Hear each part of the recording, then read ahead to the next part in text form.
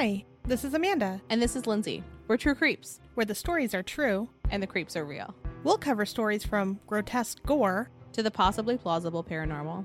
To horrifying history. To tense and terrible true crime. And everything else that goes bump in the night. We want you to join us while we creep. We cover mature topics. Listener discretion is advised.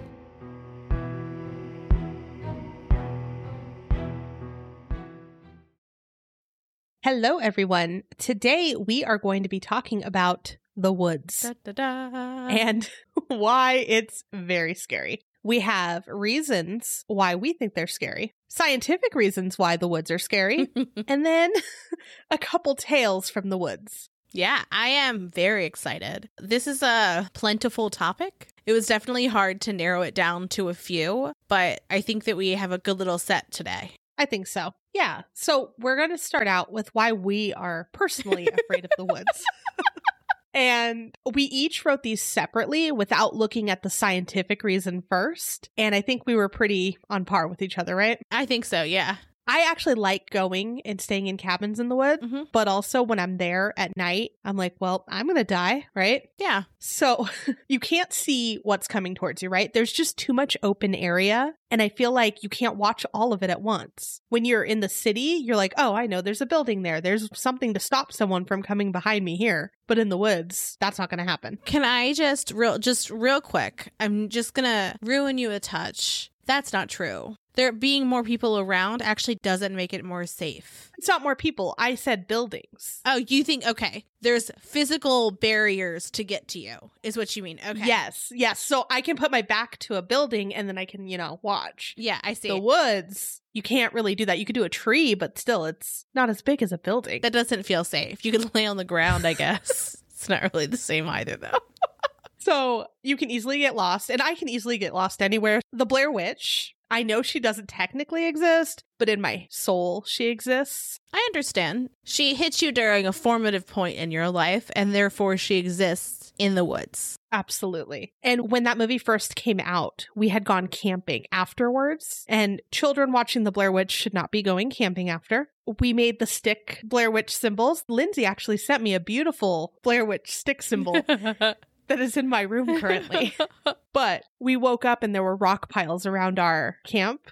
Our parents did it to be rude, but it's terrifying. So the Blair Witch, she exists in my head. Can I just say, look, I'm going to interrupt you 1,000 times. I'm so sorry. That's fine. Do it. Okay, so Blair Witch. It's set in Burkittsville, Maryland, right? So it was 1999, which meant I was 12 and still in Girl Scouts because I did Girl Scouts from daisies to seniors, the whole thing. And we went camping in Burkittsville right after the movie came out. And I had seen it. That's way better. Was it? Was it way better? Because yeah. We were staying in woods in Burkittsville. And I remember being I'm pretty sure it's not real, but it could be real, And it's pretty close to Harper's Ferry. And so on our way into Harper's Ferry, there was this very elderly, quintessential movie old woman who looked like a witch. And she was selling the little stick figures on her front porch. Love it. And in my brain, I've told myself a story that there was the little things hanging from the trees when we woke up one morning. But I cannot guarantee that actually happened or if my child brain just overlapped the movie and the campground experience. But it was a treehouse camp, which did make it a little bit cooler and feel a little bit safer. Lindsay has promised when I go to visit her, we will be going. Yes, we absolutely will be. Because treehouses and Blair Witch, and this will be past cicada season, which we're officially in, by the way. So that's another added topic to why you're afraid of the woods, right? The cicadas. Yeah, let me add that to mine, cicadas. So I already said that I get lost very easily, but in the woods, GPS will fail and you will live in the woods forever. So it's too quiet. And so when things are quiet, then you hear the creepy noises more. Typically, you are pretty far away from help if something did happen. They can have deadly animals, which I love animals. I'm okay with the deadly ones, but I also want to be able to get away from a deadly animal if need be. When it's too dark at night, you can't see what's coming close to you. And then also, I feel like we are taught pretty early on to be freaked out by the forest, right? Think of things like Little Red Riding Hood. Think of even Beauty and the Beast, right? A Disney movie when she's running through the woods to get back and it's terrifying. Yeah, that's true. That's true. And then the wolves. Yeah. There's much more examples, but those are the two. Yeah, those came to my head first. So what about you, Lindsay? Why are you afraid of the woods? Okay, so I think in part it's the general sense of the unknown, is that something could be in a tree, something could be behind a tree. Just like you were saying, like you can't really see and there's too much space for you to survey quickly. So like as a person who is a suburb mouse, I'm neither city mouse nor country mouse, I'm suburb mouse. I don't think that I would be quick enough to be able to like react to danger. And then also there's this sense of timelessness when you're in the woods where you kind of can't get a feeling for how long you've been there if you don't have a watch. Because if the trees are really dense, it's dark. It's not like dark, but it's certainly... You can't see where the sun is. Yeah, you can't see where the sun is and you can't see where the sun is in relation to when you went in. So that's a little bit unnerving. It's also, you know, I'm so used to civilization that going into a place that is uncharted that I don't know is really unnerving. I don't even like to drive places I haven't been. It makes me very anxious. So going into the woods where, just like you said, there's no GPS, it's not going to work. I don't like the sense of not being in control. Yeah. That makes me very unnerved. And because everything looks kind of the same, it's pretty easy to get lost. And then it's pretty easy to just walk in circles and not know you are. Mm-hmm. Like the Blair Witch. Like the Blair Witch. It all comes back to her. It all does come back to her. And also, I mean, I feel like one of the biggest tropes in horror is like things happening in the woods. It's just a part of it. It's a scene for many a horror movie. So it just feels like you're in that setting. And then as I mentioned, and that you reminded me, cicadas, because cicadas, they nest near the base of trees. So, cicada time. I'm wiggling my fingers at Amanda. Lindsay's soul has been dying a little. Yeah, they're here. I don't like it. She also doesn't leave the house now. Look, I took my cat to the groomer. I've blessed many a people with the photos of Lenore post haircut. But on my way into the groomer, there was like 30 of them on the sidewalk. And I was like, I had like crazy eyes. And I think the woman that was like standing out front thought that they were just like roaches. And she's like, they're just cicadas. And in my head, I'm like, bitch, I know. Like, I know. Just? Yeah, like, just? You thought it was okay to say just? Well, like, also, are you familiar with cicadas, truly? Other than me fucking talking with them all the time now. We have some, but they're nothing like what you describe. They're not, probably. But have you seen when they shed their exoskeleton type thing? When they're that, like, white thing? When they're just, like, unsheathed and naked in the world? Ugh. It's extra weird. And I was reading an article about how there is a fungus that's killing them. And it's making them rot from the inside out. Sad. And their butts fall off. Look, should I be happy about this? No, but it means that in 17 years, the next brood isn't going to be as monstrous because there'll have been less of them. But I also found out, like, I knew that people ate them and I don't like that, but I didn't realize that people call them tree shrimp. Oh. And now that's something you have to know. I don't like that. No. Well, now you know. You know what exoskeleton was found in my neighborhood last year? A tarantula. Amanda, you live in the islands in Animal Crossing. The scorpion and tarantula ones. You live there. I do. That's the topic of today now, is how scary it is to live here. Is that not the topic of every episode? Me trying to get you to move to Maryland? That's actually like the subtext of every single episode. One day, if we ever end, it has to end with you moving to Maryland. So there's like a full story arc. Perfect. You're not selling it much with the cicadas. All right. Well, anyways, back to the woods.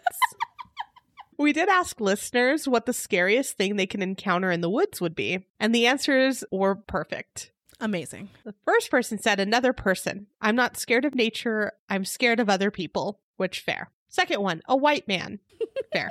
3, any kind of random cabin with no road or driveway. That definitely is a murder cabin. Yeah, I don't like that. Deer clear. All right. The 4th, fresh bear poo. Last time we went hiking in the forest, we saw bear tracks and bear poop. That's alarming.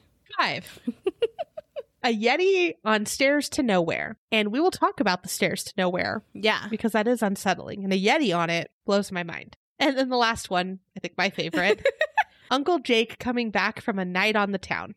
Perfect. So you may have heard us talk about it before. We're going to mention again right now. We have a Patreon. one of the wonderful perks of being a part of our Patreon is you get to be a part of the Bat Bonfire, which is our Patreon-only Facebook group. We asked our Patreon members, what's the scariest thing that they personally have encountered in the woods? And so we got 2 different stories. The first is from Ben, who is my husband.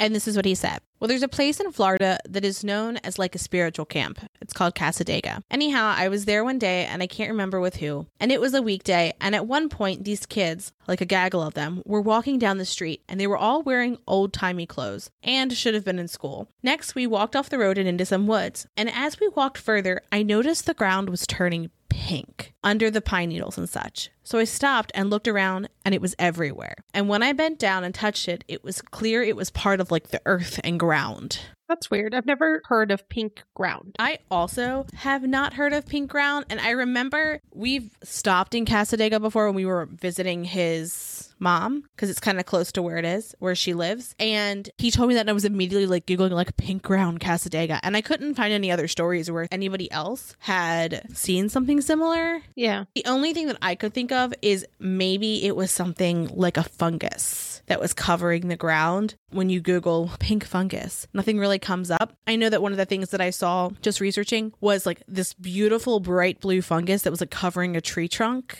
But even that was like on a thing in the woods. It wasn't like the entire forest ground. And the next story comes from Chloe, who said, there's a wood near my hometown and where I have recently moved back to, where there is a pole that if you touch it, you get an instant hangover. That's terrifying and I don't like it. And it's super weird. Yeah, it is very weird. It kind of reminds me of like the weird monolith. Yeah. I know that they didn't really do anything to people, but still like it's kind of creepy to see a random thing in the forest that doesn't belong, right? In any situation. Yeah, no, I think that's true. And we'll get to it in a moment. But like when you see things in the forest where it's a clear juxtaposition of a thing that belongs in civilization that exists in the middle of the forest without context, it's unnerving because it doesn't belong. Right. So let's talk about why we are afraid and the scientific reason, right? There is a couple phobias, and the first one's called xenophobia, and it's also known as hylophobia, and it is the irrational fear of wooded areas. And in one of the articles, it talked about why a human brain would be afraid of something simple as the woods. And they said it's the fear of the unknown that can contribute to someone having anxiety while in the forest. Modern society doesn't provide a lot of opportunity to come back to nature. So many people that are not acclimated with areas like the forest seem to have anxiety when they enter it because there's strange sounds, strange smells, and even textures that they're not used to. Also, animal noises or no noise at all can make some people feel uneasy, again, because they're not used to it. In addition to that, wild plants are different from plants that you see typically at home. And also, some of them have the ability to kill you or hurt you. Yeah. And then some other people get anxiety from walking through different things like grass, mud, or different textures because it's different from roads and sidewalks. In my opinion, it's because you can't see what's coming. Think of like if you're walking through tall grass or mud, you don't know what's there. And I come to like snakes and things like that can be hiding, or weird bugs. Yeah. Leeches, whatever it may be in some of the waters. Not a fan. Yeah. Well, and one of the things that Amanda and I both talked about in our fears was this idea that like you can't see if something's coming towards you. And so one of the things that I always feel like when I get creeped out in the woods, I always feel like I'm being watched. Do you feel a similar feeling? Yeah, absolutely. So one of the things that I looked at was, what is the feeling of being watched? What is that? Because like a ghost? A ghost. Well, it could be, because I feel like most people have had the experience where they're not looking directly at a person, but they can feel someone's eyes on them. And it's a highly unsettling feeling. There's a few different studies that talk about it. And so in 2013, there was a case study of a patient that was identified as TN. And they were blind, but their eyes still sent information to their brain. So it was still processing it. And so basically, like, they showed him pictures, and in the pictures, there was people either looking directly at him or looking to the side. And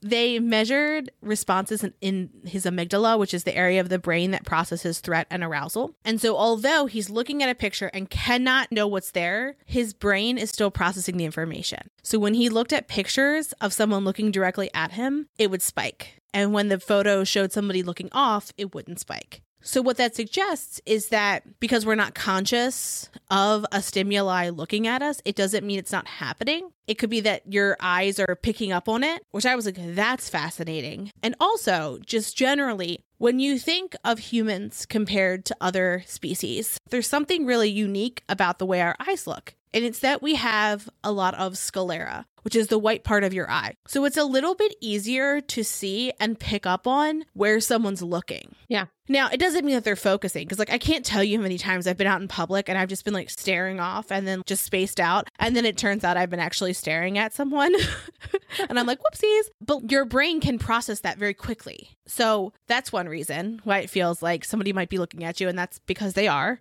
Interesting. Yeah. And so there's another doctor, his name's Edward Titchener, and he was a psychologist. And in 1898, so a long time ago, he published The Feeling of Being Stared At. Very on the nose. Spot on. And he suggested that that tingling feeling that you get when you think that someone's focusing on you is just in your imagination. And from how I understand it, he replicated like a person staring at their own arm for a long period of time, and it would mimic the feeling. Or if they told them someone was staring, but nobody was staring, still have the feeling, but nobody was. And so another interesting and more recent study was from Isabel Marshall, and she had an article titled, "Humans Have an Expectation That Gaze is Directed Towards Them." These are the most spot on names ever. And so her study found that when an individual is aware that a person is looking in their general direction, right? Like say someone's face towards you. Mm-hmm. If you can't see where their eyes are, you will automatically assume that they are looking at you. Yeah, that's fair. So say they have sunglasses on or their eyes are obscured in some way that you can't tell, you automatically assume. So that makes sense that you're like, this thing that I can't see, I assume is looking at me. But you don't know that there's a thing. You don't. But also, look, I'm a scaredy cat sometimes, a lot of the time. My imagination will do somersaults into like, there's a person in the woods, there's a creature in the woods. I'm already starting there. So for me, it makes sense that there's that jump to, and they're looking at me. Mm-hmm. So let's talk about a few reasons why the forest is scary just generally. And Amanda talked about a little bit about before, woodland creatures like bears, snakes, just things that can kill you, especially when you think of foreign vegetation, like mushrooms, for example. Some of them can literally kill you if you eat them, but they look like species that you're used to eating, like button mushrooms. So you could think it was a safe thing to eat, and it's not. Yeah. I don't think I'd want to just eat anything that I found in the forest. And that's also probably an issue, too, because if you can't bring food or find food. Yeah, I know, exactly. I think maybe that's part of it for me, too, is that I'm like, I could not survive out here. No. I would be like, I am going to die. Look, I read Hatchet. They poisoned themselves on accident. I read about mushrooms for this, and I was like, we didn't include it in our long outline, but I was like, I know 7 deadly mushrooms now and what they do to you. And it's not fun. Good thing I don't like mushrooms.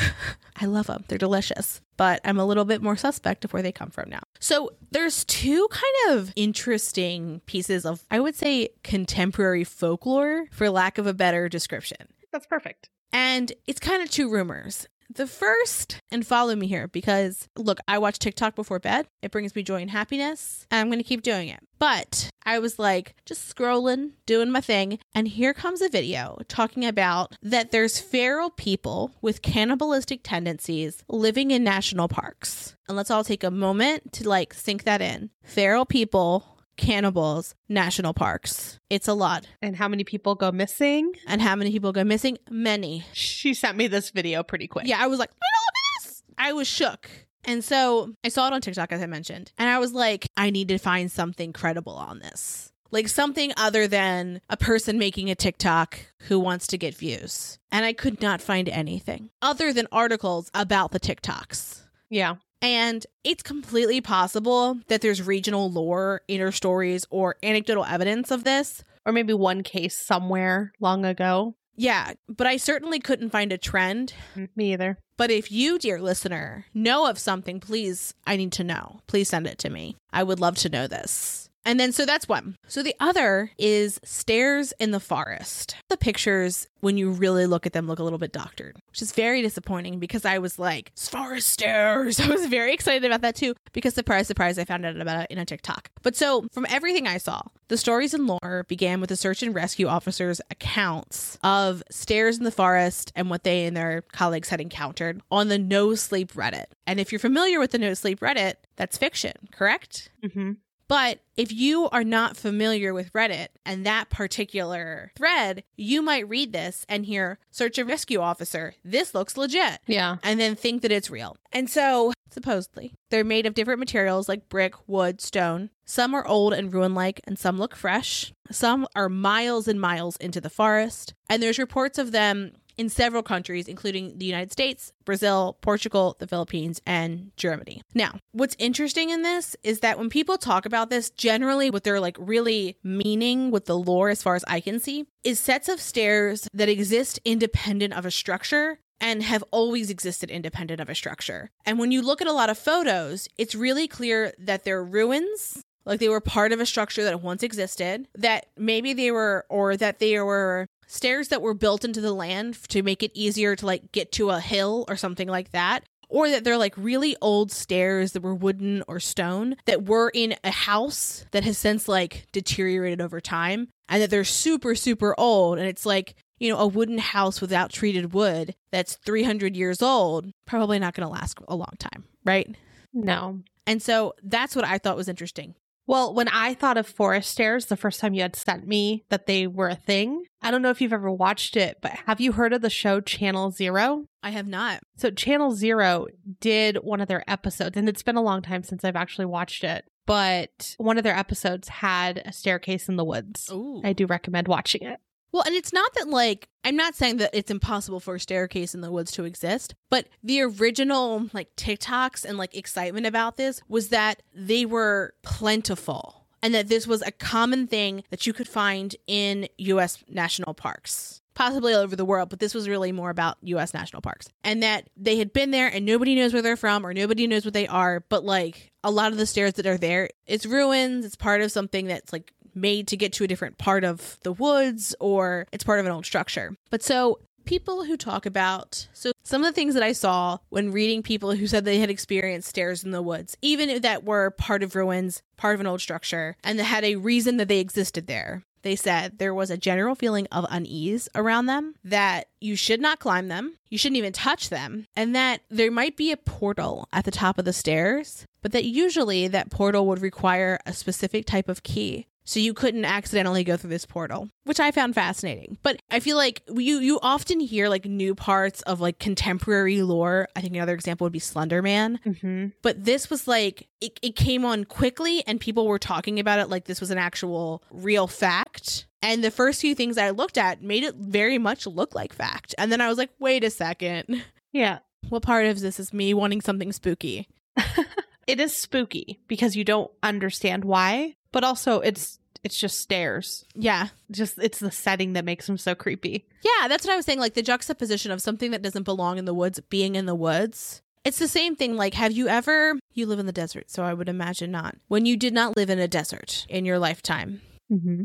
have you ever walked by wooded areas and seen things that don't belong in there? Not entirely. I do have a slightly creepy story. Still don't know why it happened, but no, not entirely, no. Where I live, there's a lot of areas that are just like partially wooded. It's just like a little dot of woods. And there's one area where if you're like walking on the street, you can kind of like look down and it's a really steep hill. You couldn't walk down it from like the street. You would have to come a different way. Yeah. And you look at the bottom of the hill. One day I was like looking down and there was a couch and 2 dinner tables and like a trunk. Weird. Did you join them for dinner? I absolutely did not join them for dinner, but I had me, I was like, move, sit down because I need to like gaze upon this. And I stared at it for like a good few minutes, like taking it in, being like, what is happening down there? How did that couch get there? Who's sitting on a couch in the woods? Fair. Last time we went near the woods, we were walking and it was like where the woods meets a little neighborhood. Mm-hmm. And there's a little wash area. And my son looks over and says, there's a lot of blood over there. And I was like, oh, shoot, is there a dead animal or something horrific that now he just saw? And we all look over. Nothing's there. And I'm like, where are you seeing this? He's like, over there. That's where they died. Absolutely not. Nothing was there. It was just a wash. When you say a wash, what do you mean? Like an area that would trap water if it rained. Oh, okay. So like a dip. Yeah, we call that like a swale or a gutter. Hmm? Look, that's why I was like, awash. What do you mean by that? Okay, so we have 3 different forest wooded areas to talk to you about today. And the first is Bennington Triangle. And this caught my attention because it was called the Bennington Triangle. And you know my love for the Bermuda Triangle grows deep. So where it's located is southwestern Vermont. And Vermont is part of the states that comprise the New England region in the northeast of the United States. It's dubbed the Bennington Triangle due to the disappearances in the area, which is similar to the Bermuda Triangle. The term was coined by the author Joseph Citro. And there's a trail, it's called the Long Trail, and it follows the main ridge of the Green Mountains. And part of the Green Mountains in Vermont is called the Gastonbury. And apparently it's cursed grounds, and the Native Americans were said to only venture there to bury their dead. Interesting. Yeah. Gastonbury and Somerset were both industrial and logging towns that began to decline in the late 19th century. The lumber industry stripped the mountains of the trees, which made the ground more susceptible to erosion and flooding, which that alone can make it dangerous and unappealing, right? Yeah. So because of that, that's one of the reasons why the town's population began to decline. The town of Glastonbury no longer exists. The mountain does, but like the town itself, I just thought that was really interesting because a lot of what you read talks about Glastonbury, but they're actually talking about the town, not the mountain. Yeah, that's interesting that it's gone. At one point, it was included in Ripley's Believe It or Not because it was a town of only 3 residents, and all of which were related. One little house, maybe? It was one little house. It's interesting. After that came out is when they decided to not keep it a town anymore because they were like, there's only 3 people here. Never mind. That's my kind of town. Yeah.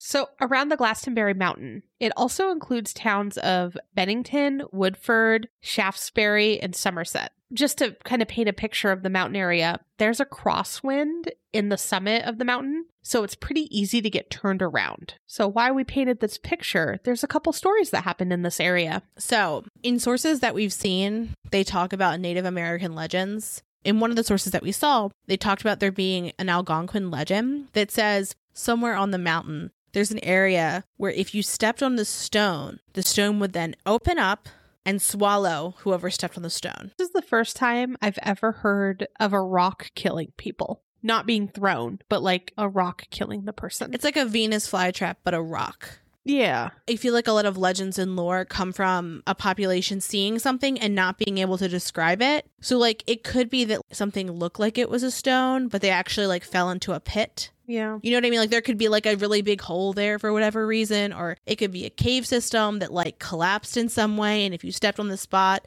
like The Descent. The Descent. Woof. But yeah, it's interesting. It's an interesting one. And so Joseph Citro actually refers to this legend also in his book, Vermont Monster Guide. And he describes it as large enough for a human to step on, but once stepped on, that the rock would swallow someone. Interesting, for sure. So we're going to talk a little bit about some of the occurrences. We're going to start with a few that don't have a specific date tied to them and then move into a timeline. One person who visited, who was in this area on Long Trail, talked about hearing a train whistle where there was no train. Another person worked in the fire towers, and which, if you don't know what those are, think of a big building on stilts that exists to see if there's fires so that they can take appropriate action. And so they were working in a fire tower and they were stationed on Glastonbury Mountain with a couple other folks. And they said that he would wake up in the middle of the night and start hysterically laughing. And then other nights he would just wake up screaming. And this was completely uncharacteristic of him. And he had done similar work, so it wasn't like this was like a uniquely stressful situation for him. Yeah. And this didn't happen when he left. It was only when he was there. Creepy. Yeah. I can't even imagine sleeping and waking up to someone hysterically laughing or screaming. I think I would just die. I would just die right there. You know, I wish I could have said that, but my husband does this thing. It's something where he giggles and says no. Like, no. In his sleep. He's dead ass asleep. And he's giggling and saying no. And it is one of the most terrifying things I've ever woken up to. Yeah, that's creepy. Yeah, it wasn't great. I didn't love it. So also, there's multiple Karens through all. Karens. Not Karens, Karens. Which, okay, so I'm not saying Karens, I'm saying Cairns. And they're just man-made piles of stones. And a lot of the times, it looks like they're kind of layered sometimes around tree trunks.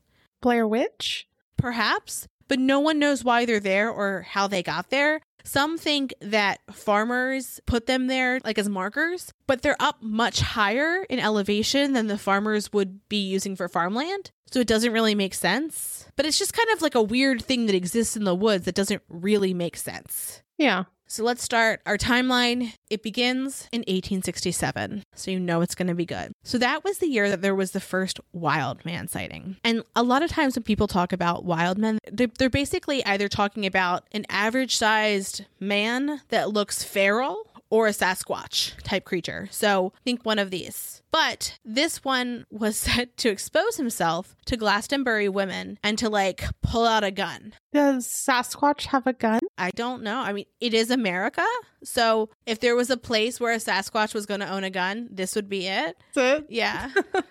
But he was said to live in the caves in Somerset and that he stopped this behavior after he had been like run out of town. So interesting. Moving on to 1892. So a man named Henry McDowell bludgeoned somebody he knew named John Crowley to death in Fayetteville, Vermont. And he ran, but was apprehended in Connecticut. When he was arrested, he said that he had heard voices in his head and they wouldn't leave him alone. So rather than prison, he went to an asylum. He escaped the asylum and he hid in a coal railway car to get out of town. And it's rumored that he went to Glastonbury and that he hid in the mountains and that some of what is going to continue to happen was from him. Ooh, okay. Which perhaps, but like timing wise, it doesn't really make sense because the next thing's 5 years. But after that, it gets to be like decades in between things happening. So he would have been a very old serial killer. Moving on to 1897. A man named John Harbour was hunting in the hills that were just south of Glastonbury. He was 40 years old and his friend and his brother heard him yell that he had been shot right after hearing like a shot. They looked for him, but they couldn't find him despite being able to hear him and he was close enough. So that felt strange already. When they found him, he had died and he was underneath a cedar tree. And it was clear that he was not where he had been shot and that he had either drug himself underneath a tree or had been moved.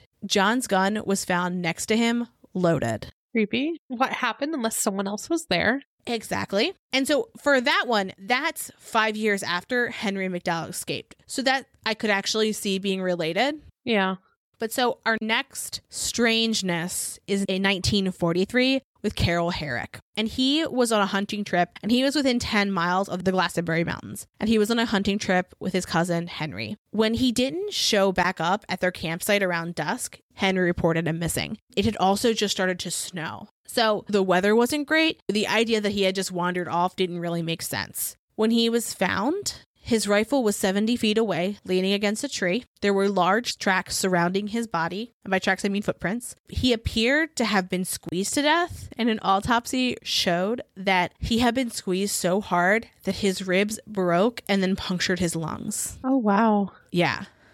Did they describe what kind of animal possibly could do that? Like, could a bear do that? Some people describe the prints as bear-like, but perhaps a bear. I think bears will squeeze. The term bear hug. Yeah, bear hug. But this is one of the most Yeti-like Sasquatch. You just want it to be a fire Yeti so bad. No, not a fire Yeti. It's an American gun-wielding Yeti. Gun Yeti. Gun Yeti. Okay. So one of the reasons that this area is called the Bennington Triangle is because a group of disappearances that were ultimately unresolved. And this is where the disappearances start. The first one's in 1945, and his name is Mitty Rivers, and he was a mountain guide. He disappeared on November 12th, 1945. It's rumored that he disappeared near Bickford Hollow, which is right where John Harbour was murdered. He was 75 years old at the time of his disappearance, and he was guiding a group to their camp. He got a little bit ahead of them. It sounded like they were all walking together, and he just got slightly ahead, and then he disappeared. He was near Long Trail, and he was very familiar with the area. 300 volunteers and police searched the area for 8 days, and they never found him. All that was found was a rifle cartridge that matched the type of rifle that he had carried. And folks did think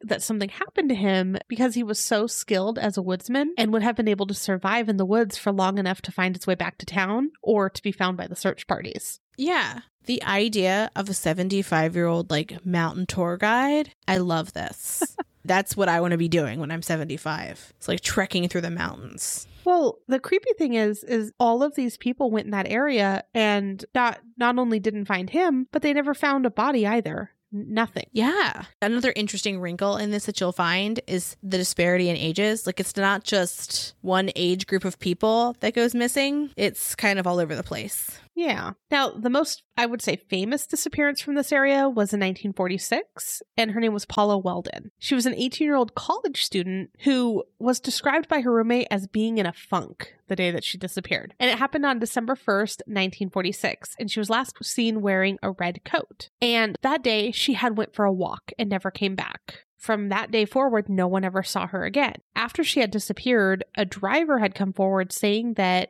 they had picked up a young woman matching her description, but that was never confirmed. Also, several witnesses did see her go into the woods. There was an older couple that saw her on one of the trails, and they said that she had made a turn and then disappeared from Long Trail. The following Monday, she never showed for class. She was reported missing. She vanished with no trace. Nothing was ever found. No idea where she was. On this one, thousands of people searched, and it included community residents, other college students, scout troops, police from neighboring states. There was even aircraft surveillance at one time. So this is the strangest reward I've ever heard of. It was $5,000 if she was found alive, but only $2,000 if she was found dead. This was also on her missing persons flyer. I hadn't ever heard of that, but in my brain, that's an incentive for her to be brought back if she was taken. Like, that's what I think about it. It's just in my brain, it's like, oh, you'll get money either way, but bring her back alive because that's what we want. Yeah.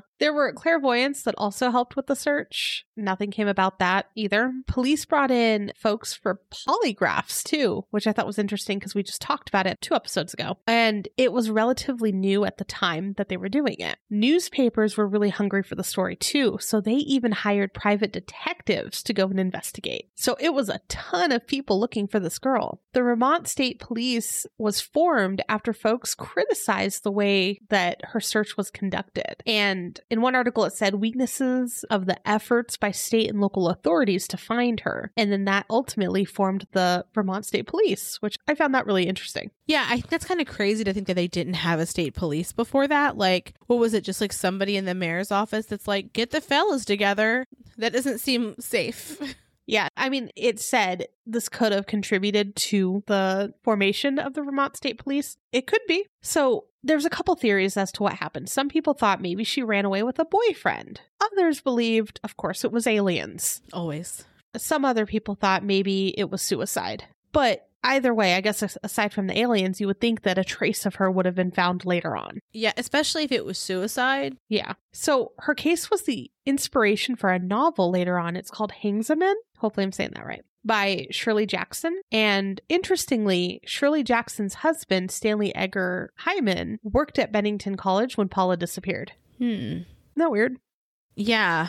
But yeah, that one's probably the most famous one out of the disappearances because it had so much media attention. And again, nothing was ever found. No trace of her. So in 1949, there was a couple instances of things happening. The first story of 1949 is 3 hunters allegedly went missing. However, there's not much evidence to support this one. The second one was the disappearance of James E. Tedford, and it was exactly 3 years after Paula's disappearance. This one was really weird. He boarded a bus in St. Albans, and when the bus reached Bennington, he was no longer on the bus and there was no sign of him. I believe his items that he brought on the bus were still on the bus too. There is no evidence to support that he went missing in or near the Bennington Triangle, but he was just gone. He was one of only 14 passengers that were going to Bennington. There was a bus timetable on the seat where he was sitting. His family didn't know he was missing until the soldiers' home he lived at called them to see when he'd be returning. And people were interviewed weeks after his disappearance, so they didn't really remember much. A friend remembered him seeing him on the bus at Burlington. He was also on the bus at the same time and thought maybe he had possibly gotten off there. No one remembers seeing him get off, and he didn't get off at Bennington either. So no one knows where he disappeared to. And I can understand that if people weren't interviewed till weeks later, you're not going to remember someone you sat next to on the bus weeks later.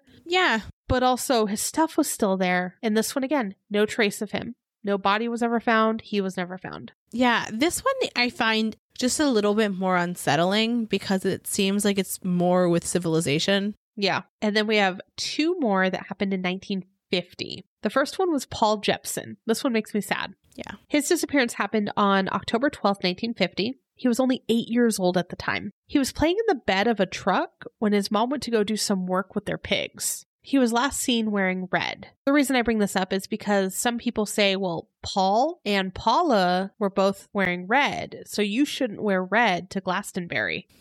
Sure. But anyways, when his mom came back to the truck, he was no longer there. They used dogs to try to track his scent, but they lost his scent once they reached the highway. Each area was searched by 2 different groups just to make sure no one missed anything. The Coast Guard used planes to search. After the search ended, his father said that he had been talking about visiting the mountains for a few days before his disappearance. That fact, as I read it in like multiple sources, I found that to be one of the most unsettling parts of this, is that it was like nearby, and I don't have children. I don't understand at what ages is like this would be a weird thing, but the idea of like a little kid being like, the mountains are calling to me, that makes me highly unsettled.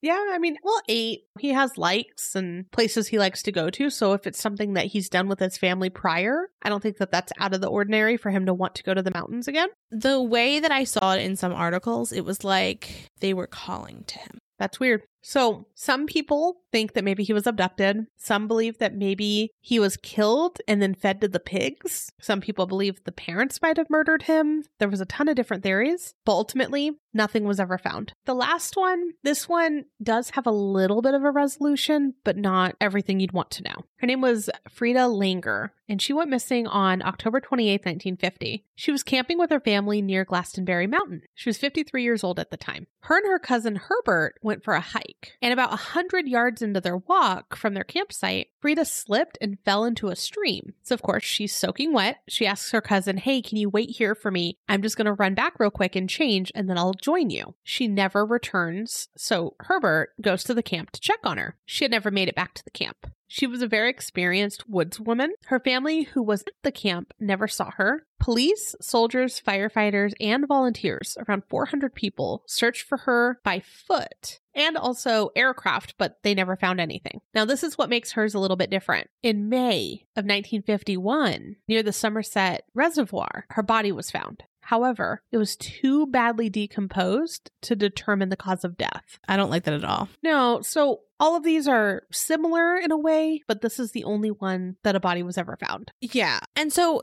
there's a few different theories, and we'll talk about where we land on the theories after I talk about them. So the first is from a journalist and UFOologist named John A. Keel, and he suggests that there's basically doorways or vortexes to another world that are called window areas, and that one of these exists in Glastonbury Mountain. An option.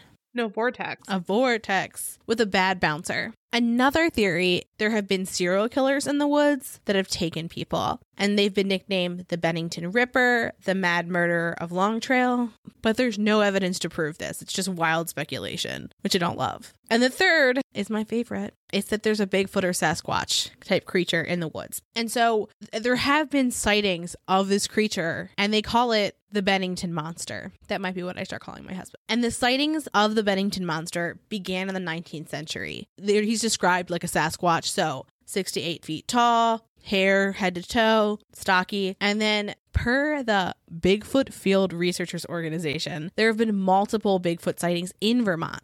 The first noted sighting goes like this. There's a stagecoach of passengers who's traveling near Glastonbury, and they had to stop because the road had flooded, which makes sense because what we talked about earlier, less trees, less soil structure, more flooding. And so the driver notices that in the mud, there's these giant footprints that are like way too big to be a human, and is like, that's strange. And that the passengers inside the stagecoach, I think were about to step out for a moment. And when they were just about to get out, a large creature rushed the stagecoach and kind of like knocked it a few times, then knocked it over. Passengers reported hearing a roar and seeing its glowing eyes. Oh my God, what a ride. Can you imagine being on the stagecoach and just watching all of this unfold? It would be a no from me. I don't like it. So can I just tell you, now that I'm just now like thinking of this, you mentioned Beauty and the Beast earlier.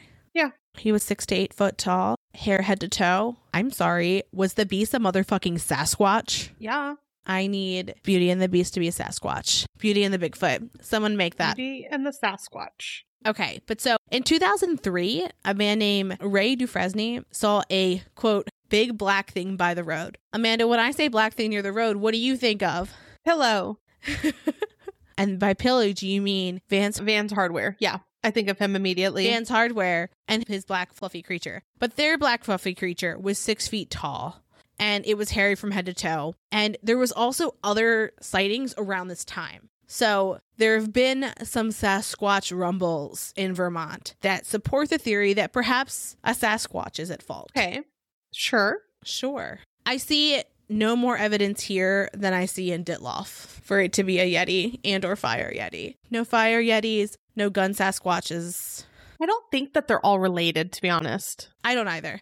Those disappearances. I think they're just individual weird things. Now, I don't know, especially the ones that were in the forest with other people. Yes. How someone could disappear like that. I could see a kid running away and getting lost and something happening. Yep. I can see the others, but it's just weird. I don't know. I don't think it's a serial killer, though. I also don't think it's a serial killer. I do think that they're individual, like completely individual. I do see how Paula, that's very peculiar. Like, just very strange to me, her disappearance, as is Frida's to me, because there was people on either ends of the path she was on. That's extra strange, because when you're thinking of that distance, if something had got her in that path, it's like earshot. So I think you would have heard her scream, which makes me think it wasn't anything nefarious. It was like she got turned around. Maybe she fell again. Like, completely possible. Something happened. It's weird, though, that her body was found while the others weren't. So hers, I feel like, was maybe someone did get her and murder her. I mean, it was almost like 6-ish months later that her body was found. Yeah, but I mean, they also weren't looking near that reservoir, probably. And all of the searches that I saw, they were done within a month. Like, they weren't searching for months and months and months on end. It was like they looked for a few days and then they stopped. Yeah. So if she could have been in the woods, lost that entire time. That's true. She could have been knocked out. Yeah. You know, so people are calling for her and she can't hear them. Or say she like wandered and just, I mean, if it was me, I would just keep walking thinking like, I'm going to find something. I'm going to find something. I'm going to find something. And then in my head, say this is you, right? You're on a hike with someone. This is like pure conjecture, by the way. You're on a hike with someone. You like mess up your clothes and you're like, ugh, I got to go back and change. Okay. The only reason I wouldn't want that other person to come back with me would be if I had a pack and they had a pack and we didn't want to have to carry it back and forth. Mm-hmm. And I'm like, hey, like hold my water and everything. I'm going to just run back and change. Yeah. And then she gets turned around and she's nothing. So then like if she's drinking like river water, she can get very sick very quickly. So if she has no provisions, because I thought it was kind of strange that she wasn't like, let's go back really quick, because I would just go back with the person rather than like waiting back and forth. I'm like, there's no reason for me to stay here, like in the middle of the woods. Right. Unless something heavy. No, that makes sense. So now we are going to leave this triangle for a Romanian triangle, and it's called Hoia Baciu. And I just like saying it. Same. So it's outside of Cluj in Romania, which technically would be part of Transylvania. This forest, when you look it up, Hoia Baciu, I'm going to keep saying it, no joke, looks like every stock photo when you type in creepy forest. Yeah, it really does. It's haunting looking. Mm-hmm. It looks awesome. So it's said to have been named after a shepherd who had gone missing in that forest, and the shepherd went missing with a flock of 200 sheep. You know a place is going to be creepy and spooky if it's named after a person who went missing in it. Yeah, absolutely. Nothing good's going to come after this. No, you're right. You're right. So this area is coined the Romanian Triangle, similar to the Bermuda Triangle. It spans 729 acres, and it's known for being one of the most haunted forests in the world. I would like to note that there are guided tours available, both during the day and at night. Thank you. You're welcome. Let's go. No. Actually, I say no, but I would be a daytime tour. Like, for sure, is a daytime tour. That's boring. Nighttime tour for sure. First daytime, then nighttime. Then come back. Okay. A lot of walking. Yeah, it's going to be a big day. So Ghost Adventures did film an investigation at this forest. Also, Destination Truth did an episode on it. So let's talk a little bit about what folks claim has happened in the forest. This is a pretty extensive list. So there are literally thousands of reports of paranormal activity. The first kind is basically light anomalies like orbs or flashes of light or just like random errant lights that don't make sense. People have tested the lights. They've like tried to use a heat detector to see if it picked up any heat signatures, and it doesn't pick up heat signatures from the light, which is interesting. Yeah. Folks report seeing ghosts, ectoplasms, and then one person reported seeing a ghost that was dressed in like typical Romanian garb, which is interesting. There's also a general feeling of being watched, which I talked about a little before. There's also a loss of time. So it'll feel like you've been there a couple of minutes, but hours may have gone by. Lots of reports of electronics malfunctioning or just not working altogether. We're like ticking off everything that is scary about the woods to Amanda and I. So there's also various different sounds that people have reported hearing, including cuckoo clock sounds, sounds like exploding tires or the whistle of a deflating balloon. Also, just screams, which gotta love that. And then I saw like there's like this ever-present like chicken chirping sound. But when I think of like a chicken sound, it's more like a bawk, you know, like a bawk bawk, not like a bird chirp. Also, giggling and whispering. That's what gets me. The giggling and the whispering. I don't like it. No. But I want to go there. Yeah, I mean, for sure. So visitors also report feeling physical weirdness like nausea, lightheadedness, spikes in anxiety. Some people have even reported rashes and fever. Many folks believe that over 1,000 people have disappeared there over the years, but I haven't seen even a single name of a person who went missing. Did you? I didn't find specific disappearances. They just like lump them together and they're like over the years. So I don't know. Yeah, I'm like, what does that mean? But also, I mean, we're not looking at Romanian sources because that's not a language we speak. So it could be that that's just not something we see in our language. But I also wonder if part of this is like local lore, right? Because as you mentioned before, it is a pretty common kind of like folklore, like stay out of the woods kind of fable situation. So I could see where this started as a fable and then it kind of took off. But so one of the most interesting stories is of a 5-year-old girl who went into the forest and disappeared. 5 years later, she came out of the forest, same age, same clothes. She was completely unchanged. And it was like, for her, it was like minutes had gone by. It's creepy. That's a creepy story. That's a movie. That's for sure a movie. So a writer of one of the articles, his name was Alex, he had some strange run-ins with the forest. He actually runs the Hoia-Baciu project, and he's heard strange hoof noises while trying to sleep. And he said it sounded like a large deer or horse. But then when he'd go to investigate the noise, it would stop. So at one point he slept in a hammock and he had a bat smash into his face. Probably not a fun time. That sounds like a really unrestful sleep. Probably. Although I'm very excited that we got a bat house now in our backyard and I'm waiting for all the bats to move in. The bats have moved into my hedge. It's cute, but do you know how I realized this? We have a fence that is right next to the inside of the hedge. So it's like, I'm like opening the fence and I'm like, it's like squeak, squeak, squeak, squeak, squeak, squeak, squeak. And I was like, there's bats, which I'm not like inherently afraid of them. But when you hear nature next to your face, when you're not expecting it in the dark, it's not pleasant. But they're cute and they eat bugs. Look, I love them. Maybe I need a house bat. A house bat. Yeah. All right. So anyways, he also talked about a man that once went crazy thinking he met a demon and talked about other strange occurrences. Alex said the forest is only haunted if you bring your own ghosts. Weird. So you bring haunted dolls to the woods? Apparently. Or Furbies. Or Furbies. Oh my God. How amazing would it be, Amanda? You and I go there. We bring Furbies with us. We line the woods with Furbies. Here's what we need to do. We need to contact Hasbro. We need to contract with them for a special edition True Creeps Furbies. And then we take these Furbies and we disperse them throughout the world. And these are our monuments.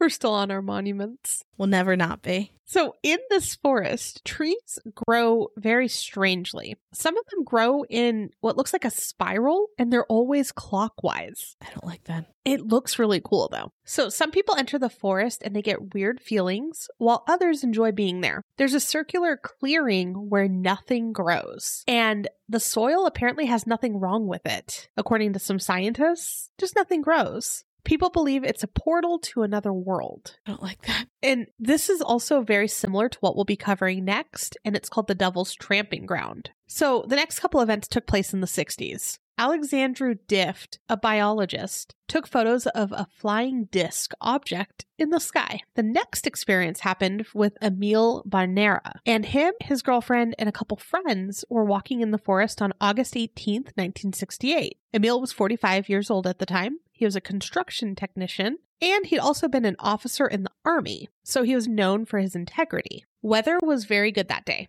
Around 1:23 p.m., Emil was called over by his girlfriend. He was getting wood for the campfire, and she called him over to look at something. Above the clearing, there was a round object in the sky, and it had a metallic appearance, and it reflected sunlight. It flew above the woods without noise. Luckily, Emil had his camera with him, so he was able to capture a couple photos. The object accelerated and then it went up. A total of 4 photos were taken. However, only 3 were ever shared because the last one had his friends in it and they did not want to be identified. The event took place in about 2 minutes. Once he had filled up his roll of film, he developed the photos. He ended up showing the photos to a Romanian engineer who was very interested in UFOs. He made the calculations and estimated the altitudes, the size of the object. He also wrote and published an investigation on the case. Then they sent the pictures to the state news agency. One of the photos appeared in a couple newspapers in September of 1968. The director of the observatory in Cluj said that it must have been either a mystification or some weather balloons photographed in particular circumstances. And he said, quote, "The witness was an ignorant illiterate, undoubtedly an alcoholic, and the photos were faked." My thing is like, say less, because you're trying too hard to discredit this person, right? These don't look real is sufficient. Like, you don't need to go that far, my dude. Right. Investigation showed that there was no blimps, no weather balloons, nothing present at the time that this had taken place. 2 different parties investigated, and they investigated if the negatives had been tampered with. They both confirmed that no, they had not been tampered with. The film was also examined by a commercial photo lab, and they concluded that there was no traces of falsification. Makes me nervous. You know I don't like aliens. Barnea and his girlfriend were also interviewed on TV, and again, 3 out of the 4 photos were then published in various press releases. So a Romanian UFOologist / author, Ian Hobana, did his own investigation and laid out a bunch of details, including the direction it went up, the temperature of the day, exactly where it went and how it left. He explained that Barnea had nothing to gain financially by allowing these photos to be published. And you think of it like in today's world, if you took a really cool photo, you could make money off of it. You could profit in many different ways. This wasn't the case for him. So he said, like, there's no reason to do a hoax. When you look at these photos, though, it almost looks like, think of like your contact lens in the sky. Yeah, no, it absolutely does. I was looking at it and I was like, this looks familiar. And then I saw your note and I was like, absolutely, that is what it looks like. Yeah. I'm not saying it doesn't look like a saucer, but it also kind of looks like an object that was tiny on the lens, like water, to make that kind of shape. It's very weird. Yeah. And we'll put the photos on our everything, but you can tell us what you guys think too. It's just a weird forest altogether. Yeah, for sure.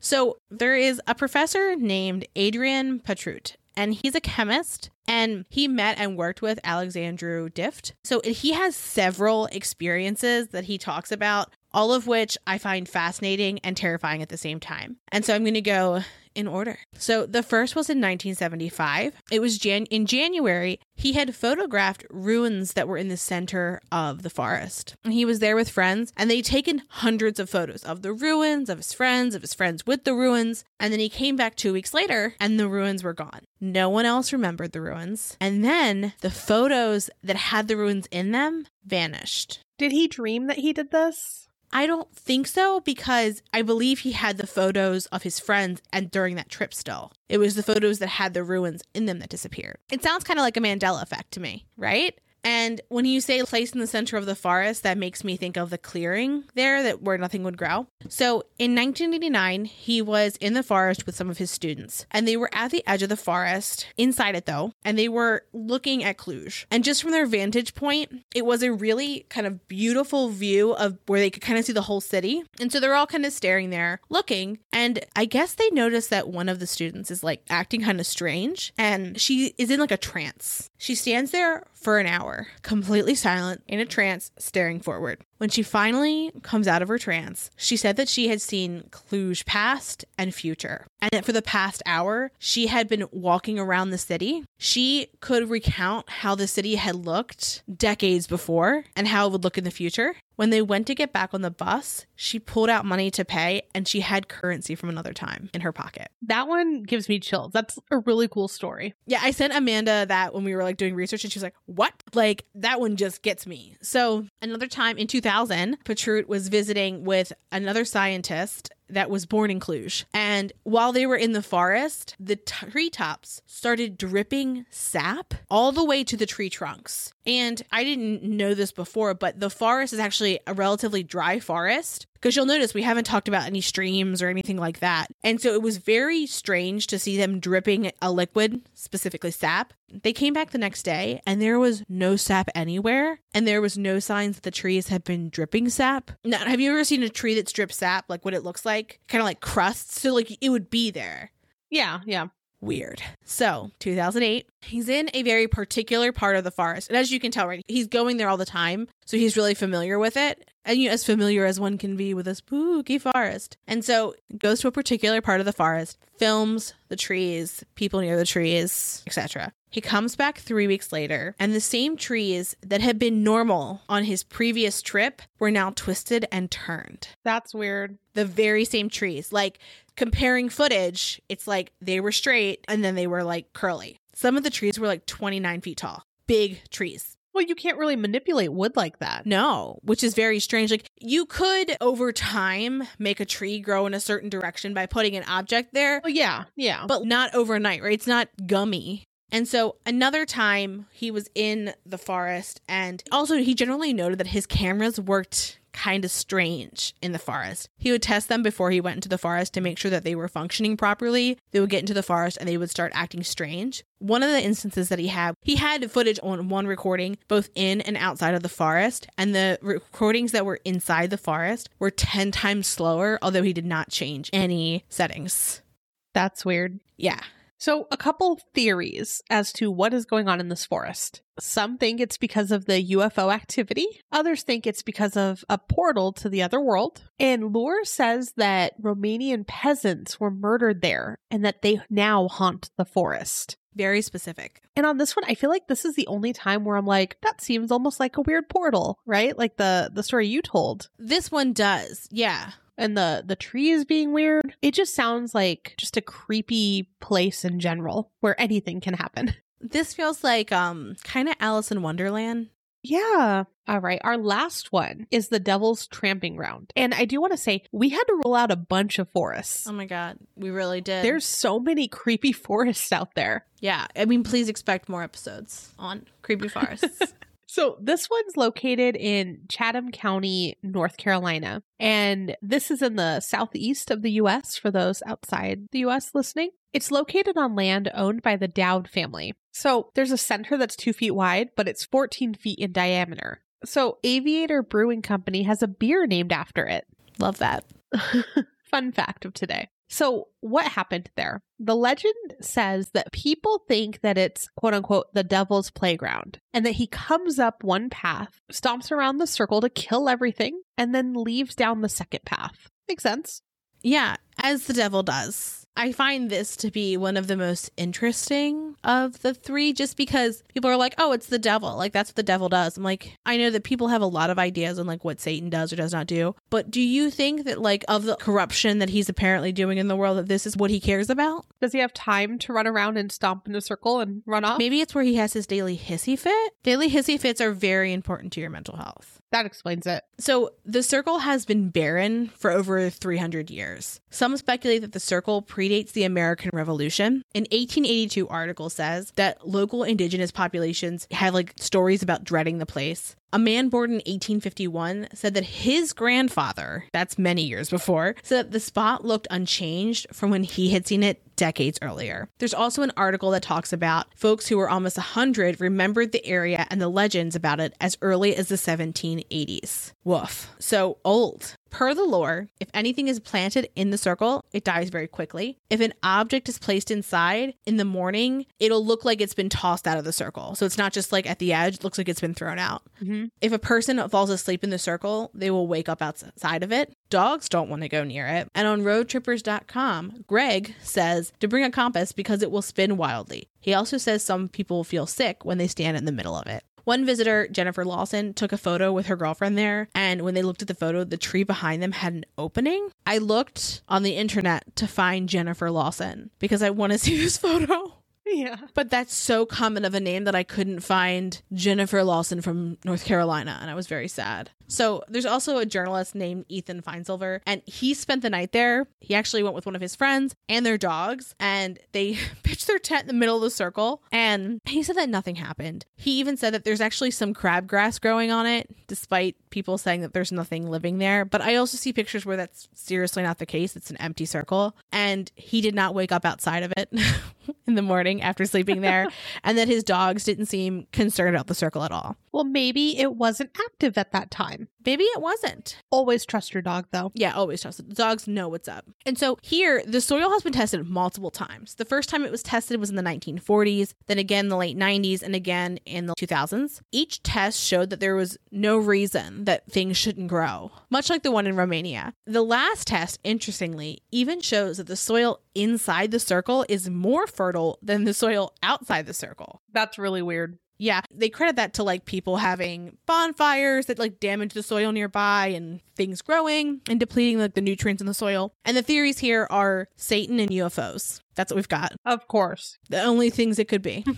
Because there was one scientist that like looked at the soil and he was like, oh, you know, it's kind of common that there might be a higher concentration of salt or copper in the soil and that would cause this. And when he tested it, he was like, nope, that's not the case. Yeah, that's weird. And like we said earlier, there are a bunch more creepy forests and odd stories. So we do plan on continuing to cover a couple creepy forests in the future. If there's any particular woods that you find fascinating or you've got a really cool, creepy story to share, let us know. We may include it in one of the future episodes. As a reminder, if you head to www.truecreeps.com, you can click the link to our merch and you can see all of our amazing goods. Both of us have ordered shirts. We have all kinds of stuff on there, honestly. Yeah. There's phone cases. Notebooks. Love a good notebook. Can't have enough of those. Yeah. We have stickers on there for your water bottle. If you have some time and want to leave us a review on iTunes, you can also score yourself a free sticker if you email us a screenshot to truecreepspod@gmail.com. Yeah. We appreciate all of you guys listening, and we'll see you next week. Thanks for creeping with us.